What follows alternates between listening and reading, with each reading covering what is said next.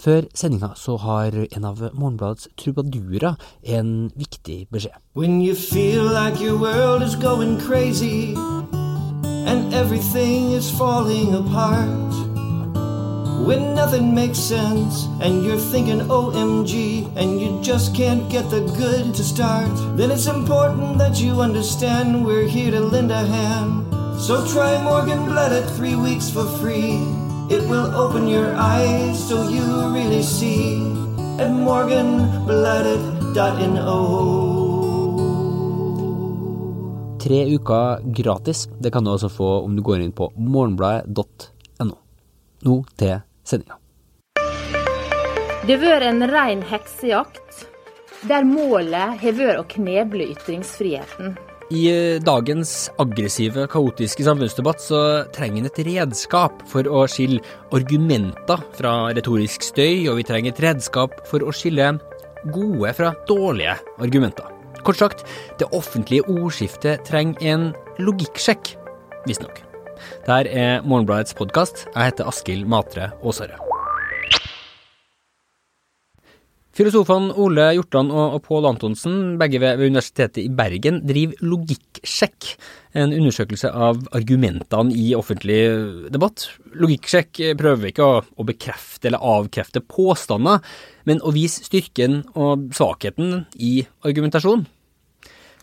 For å gjøre det så bruker de redskaper fra logikk og argumentasjonsteori og språkanalyse og retorikk. Hver uke i Morgenbladet på morgenbladet.no så kan du lese en av de her logikksjekkene av en aktuelt innlegg i den offentlige samtalen. Denne uka så dissekerer Ole og Pål Listhaug sin påstand om at motstanderne hennes har forsøkt å kneble ytringsfriheten i krangelen rundt hennes Facebook-post. Vi skal tilbake til den litt senere, men nå har jeg med meg både Ole og Pål via avansert teknologi, henholdsvis fra Bergen og Dublin. Hei, hei. Hei, hei. Hei, sann. Det offentlige ordskiftet trenger altså en logikksjekk. Hvorfor det egentlig? Jo, altså vi tenker vel det at til tross for at det offentlige ordskiftet i Norge har mange positive sider, det har stort sett stor takhøyde, og vi kan jo kanskje også si at det er ikke fullt så ille som det er i andre land, for eksempel i USA. Så er det sånn at mange kunne nok ønske seg en sakligere debatt, mer etterrettelig argumentasjon, og det er det vi tar sikte på å gjøre noe med logikksjekk.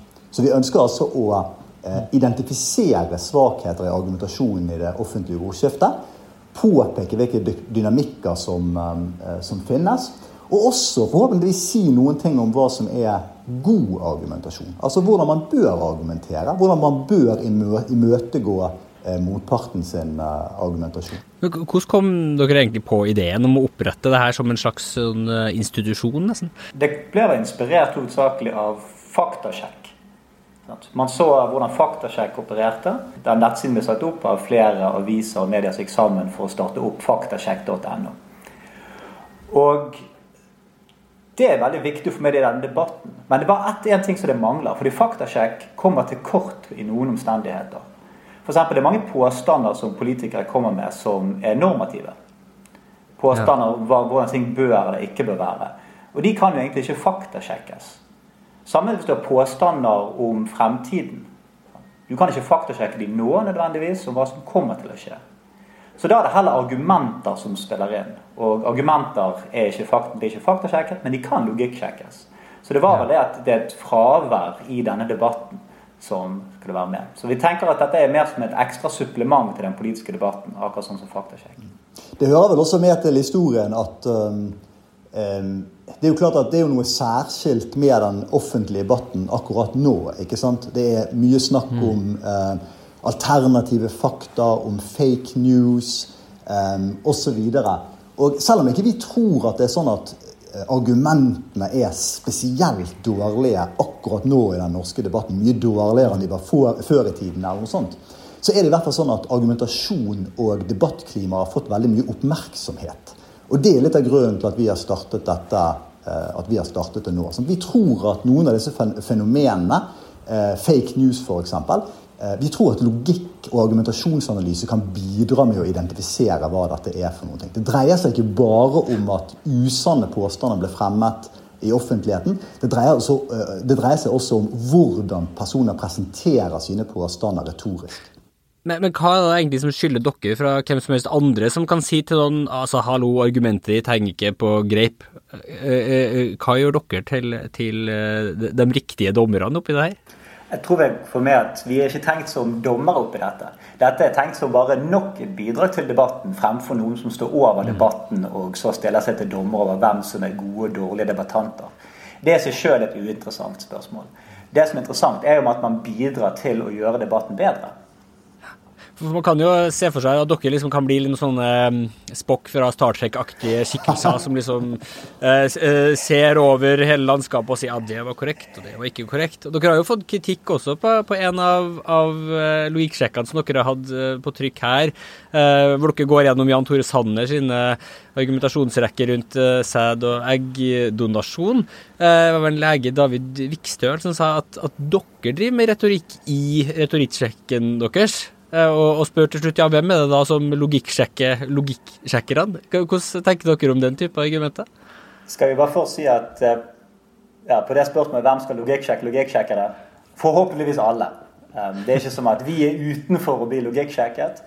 Det heller ikke slik at vi ikke faller for de samme psykologiske disposisjonene som andre. Vi faller for, vi gjør slutningsfeil vi også. Vi har begrensninger som alle andre på akkurat samme måte. Så derfor kommer vi til å gjøre samme feil. Og vi håper at folk tar det fokuset, at de også logikksjekker hverandre. Dette ikke noe bare vi kan gjøre. Ja, det jeg helt enig i. Men det klart at samtidig så håper vi at vi kan bidra som eksperter på å innføre litt terminologi, noen distinksjoner, noen måter å analysere argumentasjonen på, som setter fokus på hva argumentene Det jo vår ekspertise. Men som Paul sier, så betyr jo ikke det at ting ikke kan gå galt. Ikke sant? Det jo klart at vi ønsker jo at det skal bli en diskusjon om disse tingene. Det jo vårt fagfelt, det vi interessert i. Ja. Så hvis folk kritiserer oss, vi får anledning til å snakke mer om dette, supert. Men logikksjekken kan jo være et slags retorisk våpen på et slags sånn metaplan også.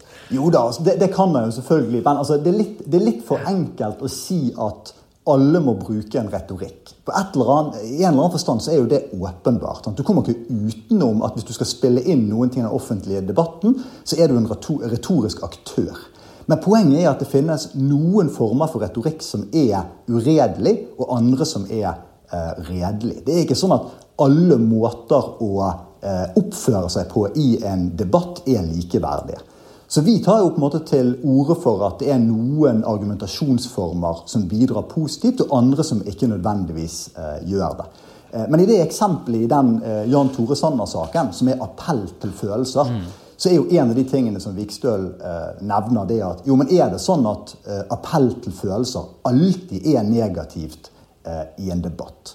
Og svaret på det selvfølgelig nei da, absolutt ikke. Altså man kan ofte appellere til følelser, og det at et eller annet vekker noen bestemte følelser kan være en premiss på en helt ordinær måte i argumentasjonen. Men det viktige poenget i vår analyse det at noen ganger så appell til følelser en måte å forsøke å manipulere tilhørende på, og ikke en del av en etterrettelig argumentasjon. Så når vi sier at noe for eksempel en feilslutning, så betyr ikke det at det en slutning som alltid bærer galt av sted, men det en slutningsform som da typisk ikke understøtter den konklusjonen som du har fremmet. Ja, for det jo vanskelig, for det jo politikk jo også følelser, for politikk jo ikke en til en logisk system. Kanskje man skulle ønske det i en ideell verden, men ja, følelser og politikk jo utrolig vanskelig å skille fra hverandre. Ja da, det helt sant. Det kjempevanskelig å skille de tingene fra hverandre, men vi forsøker jo ikke å få bukt med følelsene. Altså vi tenker at det går an å si at vi skal bevege oss fra den debatten vi har nå, med de svakhetene den har, til en debatt som har bedre egenskaper, uten å si at vi skal forsøke å komme til en sånn optimal logisk verden, til den Spock-verden, sant, som bare dreier seg om logiske analyser. Altså, det ikke vårt mål, men det forbedringspotensialet, det kan jo alle være enige om. Og steg 1 blir da å innføre, som dere sier, en slags forståelse for en del av den logiske terminologien, eller i hvert fall tankesettet bak å gjøre en logikksjekk. Så helt kort da, hva det egentlig som de verktøyene dere bruker når dere skal gjøre en logikksjekk? Altså, det et par ting som du allerede nevnte i starten. Det ene argumentasjonsanalyse. Og argumentasjonsanalyse, det dreier seg i grunn egentlig bare om å lytte til nøyaktig hva som ble sagt, og så forsøke å identifisere igjen. Hva konklusjonen? Så hva påstandene som fremmes? Og det kan jo selvfølgelig høres ut som at det noe som skal være innlysende. Men hvis du leser et innlegg i en kommentar i en avis, eller du ser på en TV-debatt, så ikke det alltid opplagt hva det som argumenteres for. Og det som enda mindre opplagt, det hva grunnene som gis? Hva premissene som gis? Så det må man aller først begynne med å identifisere. Og så det avgjørende logiske spørsmålet, i hvilken grad understøtter disse premissene konklusjonen. Sant? Og det det som forteller oss noe om argumentene gode eller ikke. Så det på en måte kjernen i det logiske arbeidet. Men så, som du sier, så jo politikk veldig mye mer enn bare argumenter. Sant? Politikk handler om retorikk, og retorikk handler ofte om andre ting, om følelser for eksempel, også om makt, ikke sant? Så det et større perspektiv, en større dynamikk som vi også forsøker å peke på i vår analyse. Og da trenger man av og til andre redskaper enn de rent logiske. Ja, for det interessante jo når man leser tekstene deres, som jo veldig behagelige og lettleste saker, litt sånn rett frem, men de stilt opp på en annen måte enn det vi vant til, for dere har lister, for eksempel dere, som du sier, dere skiller ut argumentene dere tar for dere, gir dem nummer, sånn at man kan peke tilbake på den. Dere prøver liksom å hvis det en tekst da, dere ser på, åpne teksten og prøve å finne de konkrete logiske bestanddelene i den når dere skriver. Jeg tror nok en av grunnene jo at vi har en på en måte litt lettere jobb enn folk som bare deltar i debatten med et nytt standpunkt. At, la oss si, vi tar jo aldri stilling til hvorvidt konklusjonen sann eller ikke. Sant? Så vi for eksempel i den debatten om eggdonasjon, så tar vi aldri stilling til hvorvidt vi synes at eggdonasjon bør eller ikke bør tillates. Vi jo kun interessert i hvorvidt det konkrete argumentet Sanner la frem, om det understøtter konklusjonen i hans tilfelle om at eggdonasjon ikke bør tillates. Og når det formålet, så vil jo du være så klar som mulig, sant, på å identifisere hva som faktisk hans premisser, og hvordan han argumenterer for konklusjonen. Hvis formålet ditt å introdusere et nytt argument, så vil du kanskje gjøre noe annerledes.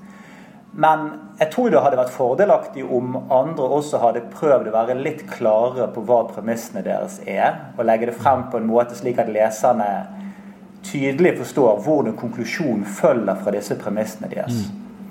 Case in point, Sylvi Lysthaug, de siste par ukene. Dere har jo hatt en analyse først av den nå da, legendariske Facebook-posten hennes.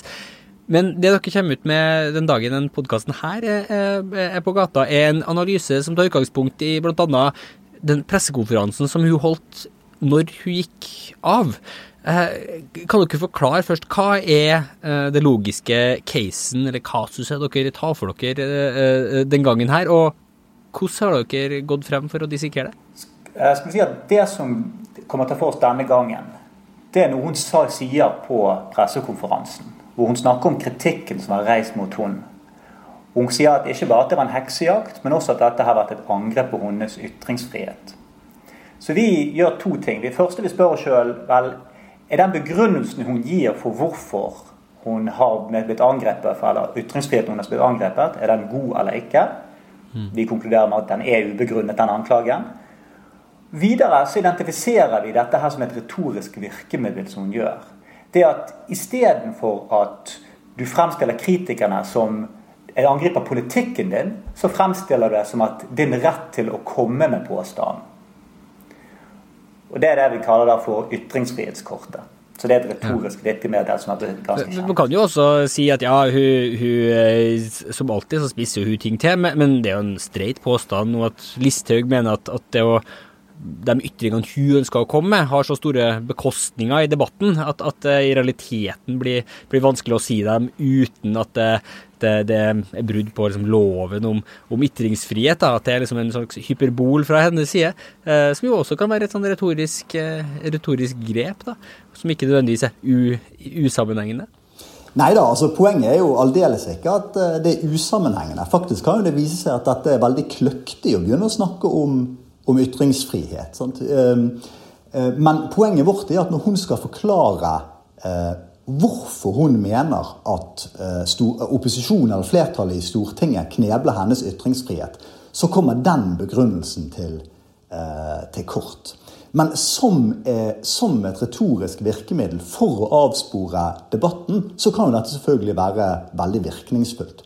Men vår jobb ikke å si hvilke politikere det som klarer å overbevise tilhørerne eller få tilhørerne på sin side. Det vil være mer direkte en retorisk analyse. Det som vi mest opptatt av, det jo de argumentene eller begrunnelsene som politikerne gir for sine påstander, holder de mål. Så det også utgangspunktet for den analysen her. Og så tenker jo vi, selv om vi da veldig forsiktige med å tillegge Listhaug og andre motiver, så tenker jo vi at det en annen forklaring på hvorfor folk sier sånne ting som dette her i politikken, og det for å få debatten over på andre premisser. Ja, så det en mulig, ja, men det en analyse dere aldri kan vite ordentlig om dere har truffet riktig med, fordi man ikke inne i Sylvi Listhaugs hode. Og det jo vanskelig med alt det her at i vanlige omgang med mennesker, så gjør vi jo en masse sånne antagelser, og det jo en av liksom fallgruvene vi kan falle ned i, men det kan jo også være sånn, det også en sånn evne vi har da, til å anta ofte med rette, kan man si, om hva folk har inni huene sine, men vi kan aldri liksom få den logiske bekreftelsen på at det var riktig.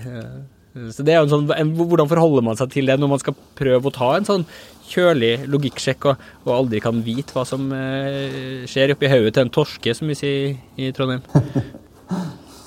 Nei,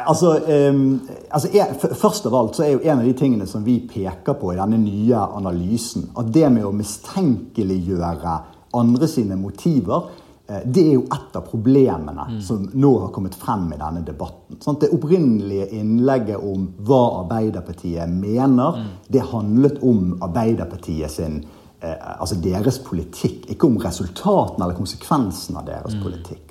Jonas Gahr Støre uttaler seg om at Listhaug bevisst nører opp under hatefulle konspirasjonsteorier. Alt dette går på intensjoner. Og da må man jo selvfølgelig være litt forsiktig.